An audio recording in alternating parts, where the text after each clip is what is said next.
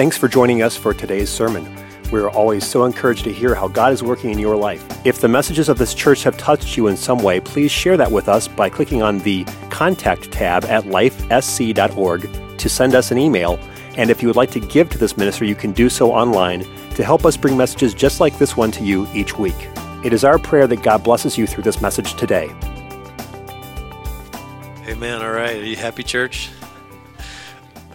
Aren't you glad that we don't use that kind of a heart when we tell people, I heart you, I love you? But that is really what you should be saying when someone says, I love you with all my heart. I love you with all my blood pumping muscle. That's a little bit weird, isn't it? But we hand out candy and we hand out all kinds of things, and we set up special dates for Valentine's weekend. So happy Valentine's Day from LifeSpring. I'm so glad that you have someone that loves you, and if you are single here today, God loves you, so He's your Valentine. Amen. So I just want to go to Luke or John chapter 11 real quick, and if you want to stand for the reading of the word, that's fine. If not, that's fine too. We do have an old custom of standing, but that custom is not out of just respect for the word of God, but just the fact that this is God's word. Amen. Do you believe that this is God's book to humanity? Not only is it His book to humanity, it's His love letters to us. And it teaches us the ways that God loves us, and we're going to talk a lot about that today. So if you go to John chapter 11, we'll read 1 through verse 5. This love series is a series that we were able to source, and it is a good teaching, and I believe it was right for this time period. As a pastor, I endorse what is going to be said, not only because it's not just my words, but it's the Word of God. It's coming out of the Word of God. Amen? And that's where we should get our source from. So John chapter 11, verse 1, it says, Now a certain man was sick. Everyone say sick. Not a good place to be. Named Lazarus of Bethany, the town of Mary and her sister Martha. It was that Mary which anointed the Lord with ointment and wiped His feet with her glory, hair, whose brother Lazarus was sick. Therefore his sisters sent unto him, saying, Lord, behold, he whom thou lovest is sick. When Jesus heard that, he said, This sickness is not unto death, but for the glory of God, that the Son of God might be glorified thereby. Verse 5, Now Jesus loved Martha and her sister and Lazarus. Amen. So I want to share with you for a little while about this love story and pull out of this something that maybe you've never seen before, and kind of communicate today how great God loves us. And so this is just called God's love. Amen. Let's pray together. Jesus, we ask you to invigorate our spirits. Lord God, give us the word that we need for today and send us on our way today, Jesus, with the power and an understanding of your love. In Jesus' name. Someone said amen? You may be seated. I want you to know you are the one He loves. That is my communication to you. You are, if He was going to send anybody a Valentine, He'd send it to you. Amen? You are the apple of His eye. I think some have said you are the source of His affection, and you are the primary reason why He's willing to give purpose to life, because He loves you so much. Have you ever heard someone say that you say things in the heat of an argument that you don't mean? Have you ever heard that? That's two of you. That's awesome. There's some things that you say in the heat of an argument, or when things get tight or tense, things come out of your lips that people say that you just don't mean. But I think I would actually challenge that. I think sometimes we say things in the heat of an argument that is actually the opposite, that we've actually been thinking about, but we never really wanted to say. And because of the frustration of the moment, they slip through our lips and we say things we're not supposed to say, or we promised we would never say, or they're just things we were thinking about, but they weren't really true, maybe heart feelings, but we were trying to win the argument and we just said it. Have you ever been there before? All right, there's some honest people in the house today. Whenever I got married at 21, and that should be illegal. Amen. It's way too young to get married, and I just some are shaking their head. No, we got married at 21. It was good. We're still happy. That's fine. That's good. God bless you. Start a retreat. Teach people how to have wonderful marriages. I think it's wonderful that we found love and we were in love as much as we knew of love. And that was 20 years ago. I know I don't look like I'm 80, but that was 20 years ago. And we got married, but about 3 months into our marriage, I realized something that was very, very crucial in our relationship. And that was that I was not ready to be married. I didn't understand what marriage was. I was not sure how to be a good husband. And all of these things started crashing in when we had this one moment of heated fellowship. It was a moment of very loving and heated and passionate communication. I'll say it that way. And laundry got launched and things happened, and don't judge me, okay? Things just happened. And so we were trying to figure out this marriage thing, and if you think you're ready for marriage, you're probably not ready for marriage, okay?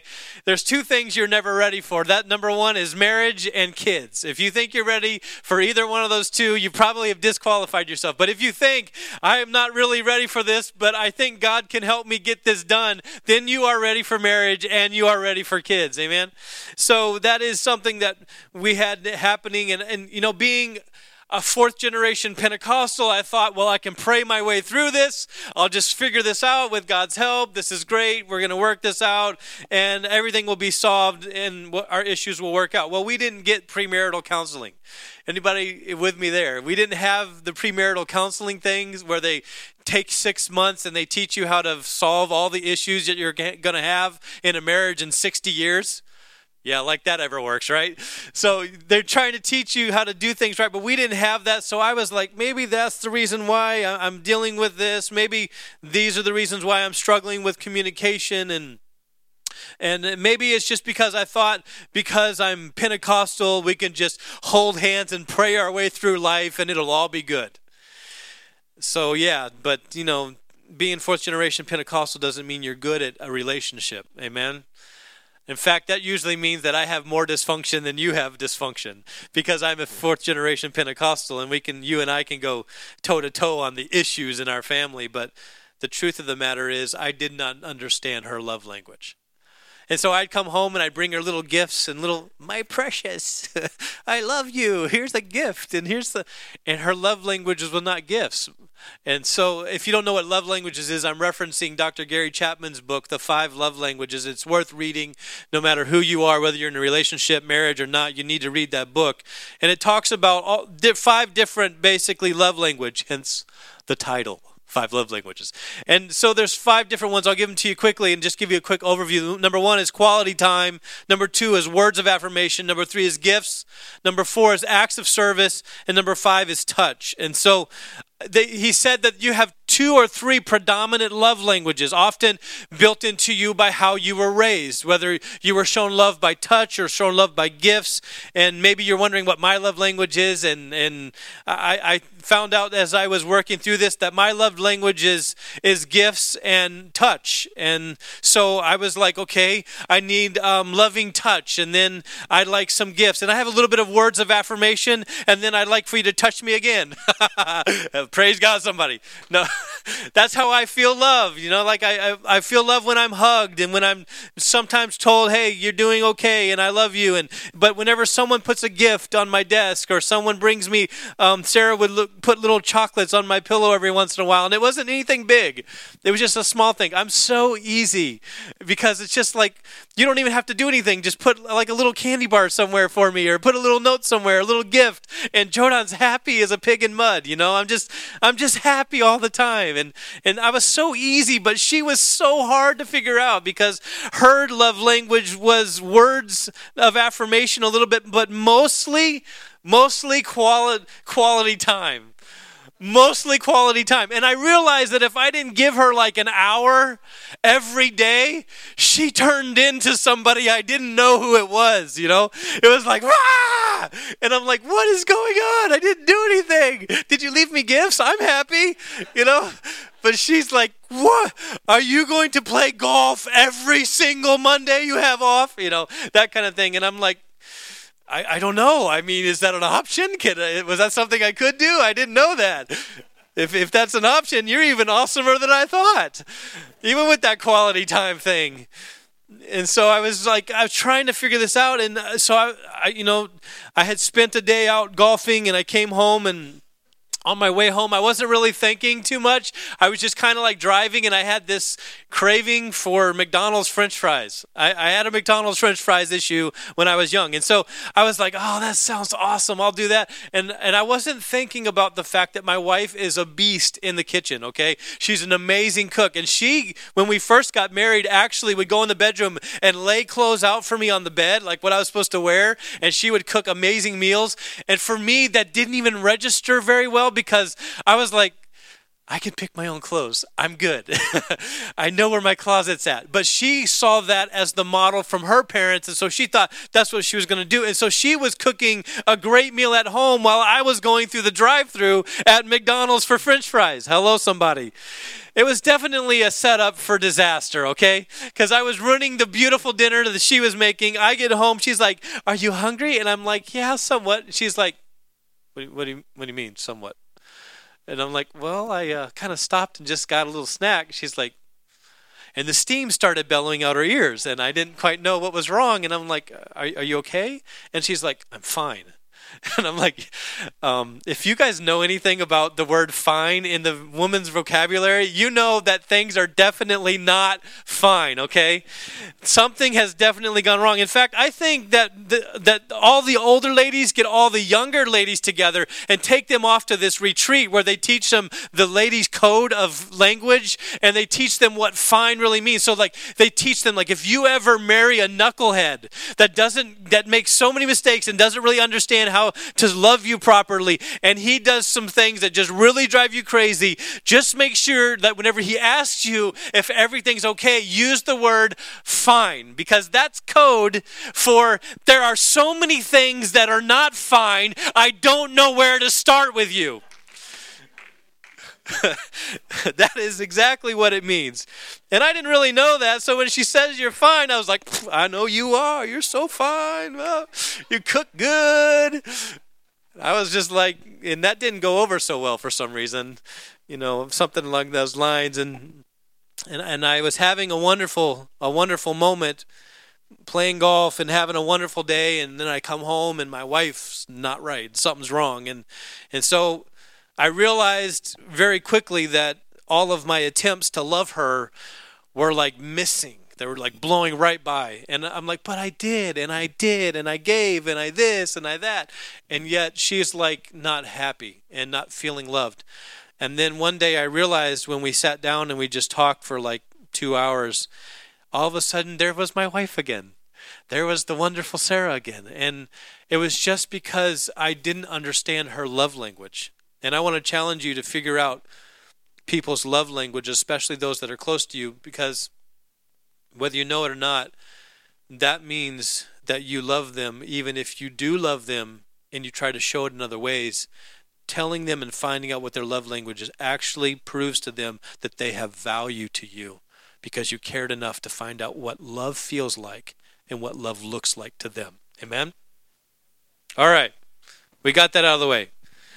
And then there was the other part that I didn't quite understand, and that was the rhetorical questions my wife would ask whenever I did something wrong. Like, do you really think that I am happy with... And she would pause. And for me, a pause meant I was supposed to say something. I was supposed to answer, and I didn't understand the rhetorical. I think they teach that at that women's code retreat too. That whenever the guy comes home and he's being a knucklehead again, that you are supposed to ask rhetorical questions that makes him think and not know how to answer. So she was like, do you really think I'm happy with us both having the day off and you spend it at the golf course on Mondays? And I'm like, no, yeah, what? I don't know what to say. You paused. Am I supposed to interject? And that is where I realized that she was just making sure that I was loving enough to hear her voice and to hear her heart. And I want you to know that there's love language that's very important. She has to feel loved. And so from my struggles and my hurts and my pains, and of course I was like in the moment, in the heat of the battle, we were standing in this little apartment in Franklin, and I can remember it like it was yesterday, and we were arguing. And of course, I wasn't the yelling type, but I learned how to be the yelling type. And so we were just like throwing things back and forth like this and that. And I remember not having an understanding of the 5 love languages. And I was like, why? Now, learning more, I was like, why does it have to be quality time? Why couldn't it be words of affirmation? Because I'm really good with words of affirmation and I'm really good with gifts. Why couldn't it be something like that? And I have friends who are married to their wives, and they have like gifts and things like that, and they can be gone for like 3 months and just send packages in the mail, and their wives are very happy with them. And I'm like, why couldn't her love language be gifts? I'm good at gifts. That's how I know how to love. I'd be good at this. But I had to realize that I had to learn a whole different way. So I spent 2 years trying to learn how to drink coffee. I hated coffee. But I spent 2 years learning how to drink coffee because that's where we could spend some quality time. We could go on coffee dates and sit down, and it was me sneaking my way into learning how to love with quality time. And so now I'm doing much better, I think. Sarah, wave at me if I'm doing. Yes, I'm doing much better. That all said to say this, that while I was thinking, why couldn't it be this way? God was actually saying to me, why don't you love her the way I love her? And that is to love her without reservation and to love her without reciprocation. See, the love we have for each other and the love we have in this congregation and the love that we have toward husband and wife and relationships is really a love called phileo. That's what it's called. It's the human kind of love. It's the kind of love where I love you if you reciprocate. If you do something for me, I do something for you. We don't mean to be that way, but we do it. It's like if you're texting somebody because you have a flat tire. I remember this. I had a trouble with my car, and I'm texting my wife, and she wouldn't text me back because she was working. I mean, it makes sense. And I'm like, you're never there for me. And I only waited like for 10 minutes, right? But you're never there. Why? Because I had phileo love. And God was like, I want you to love your wife with agape love because that's the kind of love that God has. Amen? And so we didn't have children for 5 years because I wanted to make sure that I understood the relationship and that I understood where I came from broken past and how to mend that. And I really feel like in the times of great stress and struggle in your relationship are the times that build you the strongest because you have to make the choice right then. Am I going to love this person even when I don't like them?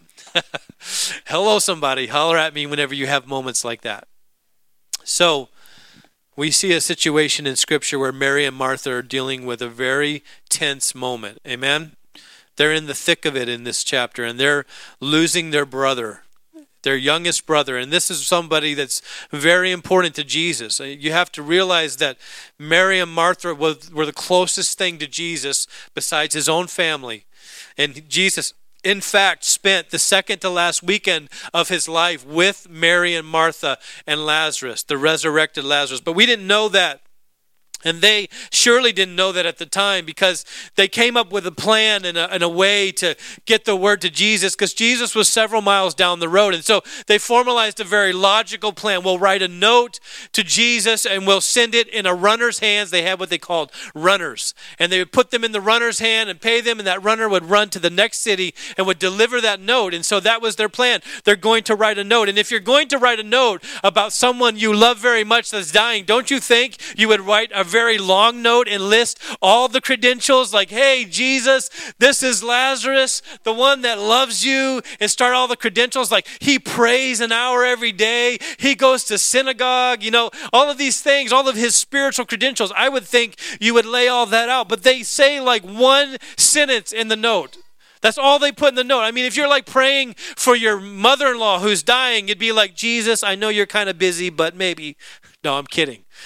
If you're praying for somebody and you're seeking God for somebody and you have the chance to write a note and send it to Jesus, I would think it'd be longer than one sentence. But the note written here in verse 3 simply says this: Lord, behold, he whom thou lovest is sick. It doesn't say, Lord, behold, the one that loves you is sick. When Mary and Martha got ready to show us what they believe about God in the heat of the moment, in the trial that they were going through, we discover that they said, God, the one that you lovest, is sick. Because they knew something about God. They knew that God's character, being love, would move his heart. And when we talk about God and we talk about how much we love God, we often love God with phileo. We love God with, Lord, I love you because you saved me. I loved you because you heal me. I love you because you help me. But God's love is completely higher than that, so much different than that. A God that has a love like that is a God who loves us regardless of what we do and what we say and who we are. I promise you, you have to understand the depths of God's love. And this will change the way you see God. Guess what moves God, brothers and sisters? God moves God. God's own character moves him most. And Mary and Martha knew that. So when they got ready to write a letter about their brother who was dying, they didn't say, look how much he serves you, look how much he's done for you, look all the poor people he's given to, and look how he has prayed so much. They said, God, Jesus, the one you love, is sick. Because they knew that if there was anything that was going to motivate God, that would be it. And it's almost like we think sometimes, and I have been guilty of this, that God loved us, but we get it turned around and we think that we loved God so much that he came to us, and it's not true at all. It's actually the fact that God loved us before we were even born. He knew us, he formed us, he saw us. And the fact that he loves us so much, and we have this the most famous scripture in the Bible is John 3:16. For God so loved the world. Have you ever heard it? Tim Tebow wrote it. Yeah. For God so loved the world that he gave. I'm grateful. But for God so loved the world that he gave his only begotten Son. And the Bible really is clear there. Whenever we're looking at the scripture, it says, for God so loved. He just didn't love. He so loved the world. You know what the world there is? Cosmos. God so loved the cosmopolitan world, the world that was bad. Cosmos means bad system, bad people. God so loved bad world and bad people that he gave his only begotten Son, that whosoever would believe in him should not perish but have everlasting life. It is truly one of the most popular and overused scriptures, and even most understood scriptures I've ever seen in scripture. But it literally means that God so obsesses over us that he loves us even if we are still in a bad place being bad people. That's how much God loves us. And so Mary and Martha were not just writing a short sentence because they needed to send the message off quickly. They had a keen understanding of the power and the awesomeness of God's love, so much so that even those that are bad he loves. And even though he would seem like he is far away, God would be moved by his love and compassion for Lazarus. And it gives you an understanding of God's love. Now, our love is like, if I give you something, if I buy you a car, you better not be selling that car. Tanner, you better be driving that car next time I see you and show some appreciation for that gift. Amen? If I buy you some clothes, I was watching an interview with Cam Newton, which is always hilarious because the guy talks crazy all the time, but he was given some pants by one of these news people, and like the pants were supposed to be like Louis Vuitton. And you know what he did? The first thing he did was he takes them and he checks the label to make sure they're actually Louis Vuitton. And the guy who gave the gift was like, are you kidding me right now? Right on TV. He's like, are you kidding me right now? You have to check the label. You have to make sure that wasn't good enough for you. Oh, my bad. You know, we have love like that. Like if we give something, we expect appreciation back for that. And God's love, it's not like that at all. God is obsessed with people who are not only good, but he's obsessed with people who are bad and far from him. Amen? And so if you could understand God's love today, you know that regardless of whether there's appreciation for what he did, he died for people. And even more so, he died for them that whosoever will. Have you ever had a moment where you read the scriptures and you wanted to have a conversation with God about why he went that direction? What really is that all about? I mean, God, this doesn't look good for you. You're obsessing over bad people. For God so loved the world that he gave his only begotten son. And so I don't know about you, but does that not make you want to have a conversation with God about, okay, God, look, this is a little weird. We have this term down here on earth called groupie, and you're really towing the line toward groupie, which gets really awkward if you're about 20 years old, right? And you're obsessed about somebody, and really obsession of a groupie is someone who is obsessed about someone who will never reciprocate. And it gets really weird, right? Whenever you're obsessing about a band or something like that. You see this all the time in the world. Every time you see somebody that's obsessed over something, it doesn't matter what the response is. They just continue to lavish love and lavish their affection on that thing. And God seems to be very much like a groupie. Because I even read in one place in the Bible where it says that he watches us when we sleep. That's a little weird, right? But it's because he loves us so much. And so then I want to have a conversation with God about, you know that there's bad people that you love that are going to stay bad people. And you will never have the reciprocation. And I don't want you to get hurt. And I would think that being God, you should utilize that like foreknowledge, the foreknowledge thing, that he should use that more often. And maybe just, pick and choose a little bit. But God doesn't do that. Have you ever had someone tell you that God doesn't make sense? Have you ever had someone say that to you? If someone says to me, God doesn't make sense, I'm like, get a ticket and get in line. Join the party. Because if God made sense, and if you could understand God, that wouldn't be God. Because God is higher than our ways. His thoughts are higher than our thoughts. And if we ever get to the point where we know God and understand him completely, that's not God. That is our understanding of God, and he is so much bigger than our understanding. And so I have to tell you that God is not a vending machine where you push the right buttons and get the right thing out of it, or he's not a math equation where you pray and you fast and you seek God and he gives you. This is not the kind of God that is just a God that's Santa Claus. He does not give you things just because you did all the right things. God, under no circumstances, is obligated to us, but he loves us so much that he puts promises in the word of God, that if we live by those promises, we see the blessing of those promises. He's obligated, brothers and sisters, to his word. He's not obligated to us, but because of his love, he wrote a love letter so many years ago that still impacts our life and still changes our life. And I promise you, in the moments when I didn't feel like God was worthy of coming into my relationship, or when I felt like I didn't do things good enough, God will breathe into my car. He'll sneak into my bedroom. I'll feel his presence there. And when I feel his presence, sometimes I've even said it, why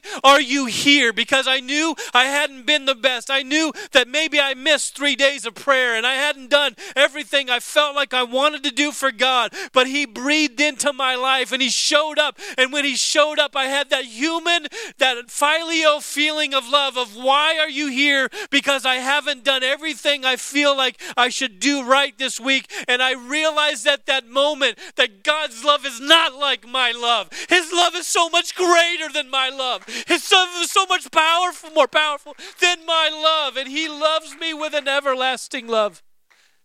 And his love is agape. It's love that has no strings attached, has no requirements, and it has no reason for me to do anything back. He just obsesses over us.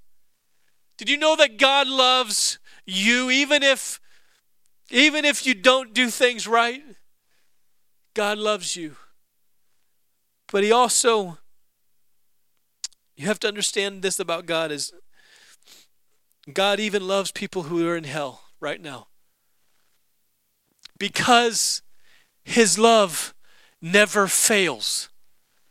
And because his love is so different, God has a kind of love that's different from anything we ever experienced. He loves you when you're on the best behavior of your life. He loves you when you're at your worst. And his grace is sufficient. But even though God always loves you, love has to come with the choice. Love without a choice is forced love.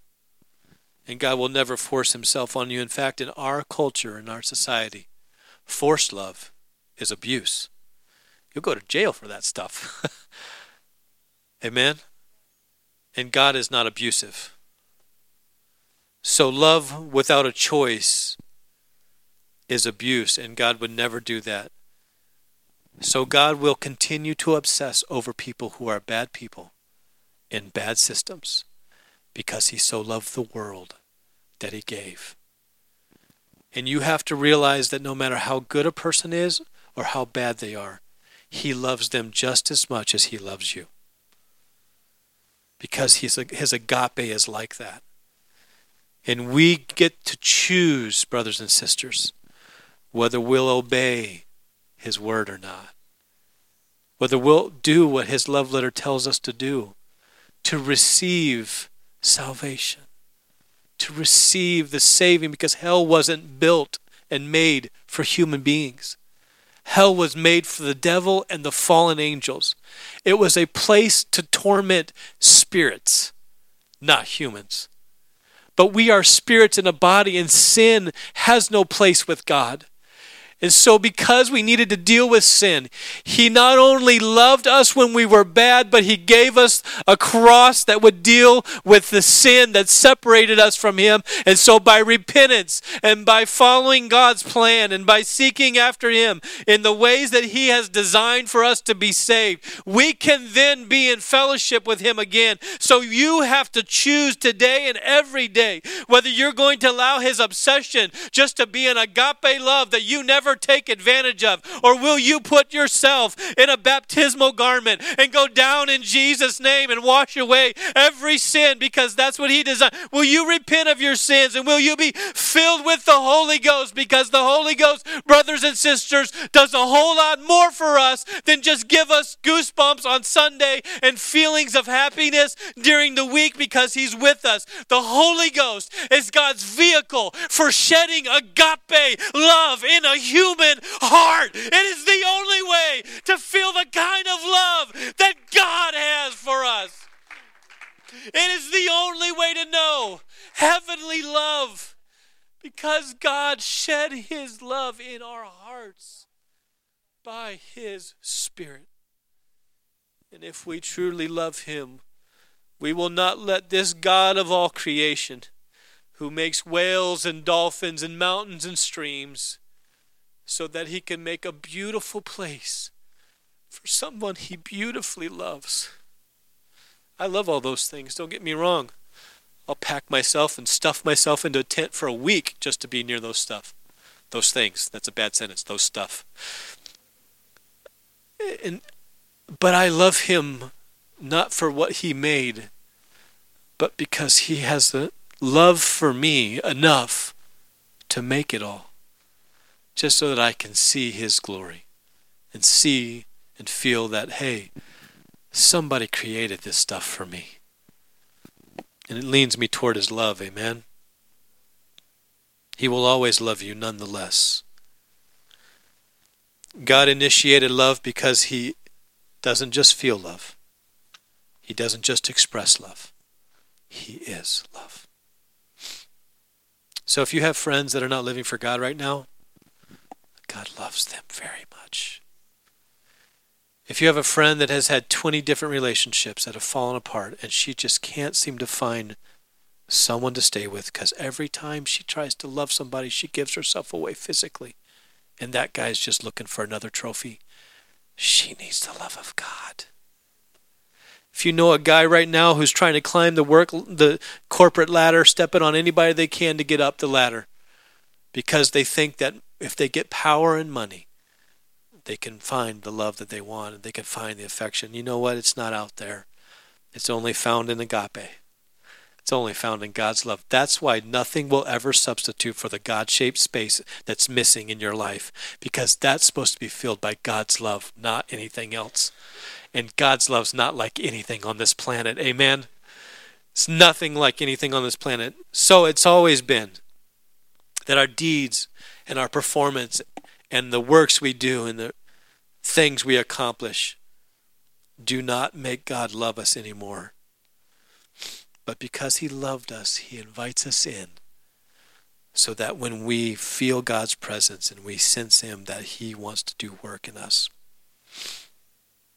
God loves us because he loved us from the beginning of time. He made it all, amen? He saw the sacrifice of the Lamb before the foundations of the world. He loved us before he built it, which means he loved us before it was broken. And he loved us before he healed it. And I'm grateful for that. But whenever God starts out his book, he doesn't give an explanation. He just says, in the beginning, God. Could you give us some more background, Ben? What is God? What are you talking about? And it's like, no. God was before the beginning. God actually started the beginning. So God, don't need to explain. I started it all. See, this book and this love is all about him, Karen, not about us.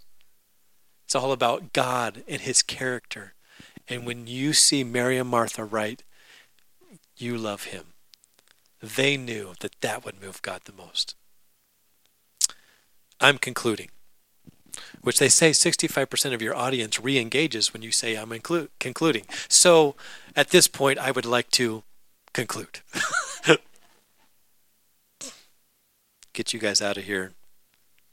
So Mary and Martha sent a note, and it was filled with a message that was so powerful. I dare you to go back through your Bible this week and read every love letter, every place where God loved us, and look at the origin and the direction of that love. It's never us down here pleading with God, would you please come down? And would you please love us?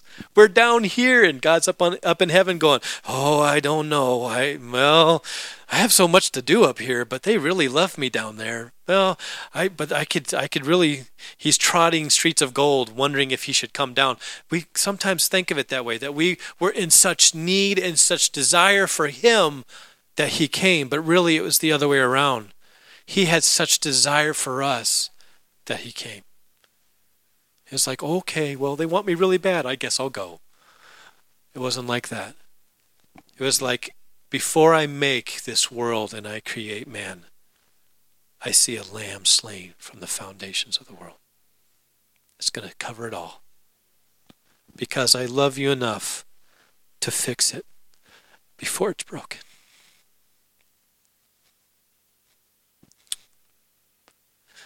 That kind of love is a God-only kind of love. He is love. 1 John 4, 7 through 12. You can read it if you want to. But God's agape is a beautiful thing toward humanity.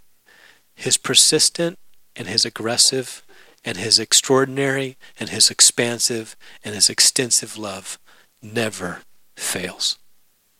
Would you stand with me together? So God cannot help himself on this Valentine's Day. He wants you to be his Valentine because he loves you more than you could ever know. And he loves us so much that he made a way back to him, amen? He made a pathway back to him.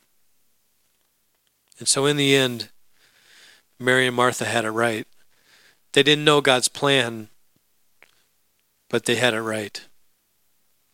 They said, Jesus, the one you love, is sick. How many have a change of perspective on God's love after this sermon? Not that I've done a good job, but I mean, just you understand now that your life is not loved by God because of how good you do it. In fact, at your worst moment, there's a chance that God will show up and you'll feel goosebumps. And it won't be the air conditioner on in your car. It'll be God's Holy Spirit sneaking into your vehicle. And he'll say, I love you no matter how much you feel like you deserve it. Bow your heads with me. Jesus, would you make this moment real? God, I wish that somebody here who has been striving so hard to figure out if they can live for you, if I can actually do this good, if you'd help them to understand that your love is far bigger than how well we perform. And your grace is far deeper than how good we are. For wherever there's sin, Jesus, your grace abounded so much more. So I'm asking you right now, God, that you would change our perspective, that you would change our understanding, and that today we would understand God's love. That agape, overwhelming, no strings attached, I'm going to obsess over you for all of time because my love never fails kind of love. Would you help us to understand that today on Valentine's Day? Lord, I know there may be some people here that feel like I've done something that maybe precludes me, but that's not the case. And maybe there's somebody listening to this online that feels like I could never truly get it right. You don't understand the broken I've been through. Yes, I know broken happens. I've been there and I know it. I know it intimately, but I know this, that He designed your healing long before you were ever given the opportunity to break. And that is a love that is agape kind of love. And it's the only kind of love that will ever satisfy a human heart. We can love each other in relationships. We can try our best. But there are times when we're just going to let each other down. And that's a fact in phileo kind of love. But the agape love is a God who is love, who never lets us down. Thank you, Jesus, for that revelation in this house today. Live in us, breathe into us, give us hope and life today. Lift any head that's down and give us new joy. Let us live this week with a full understanding of how precious we are to you and how much you love us. In Jesus' name. And someone said amen with a praise.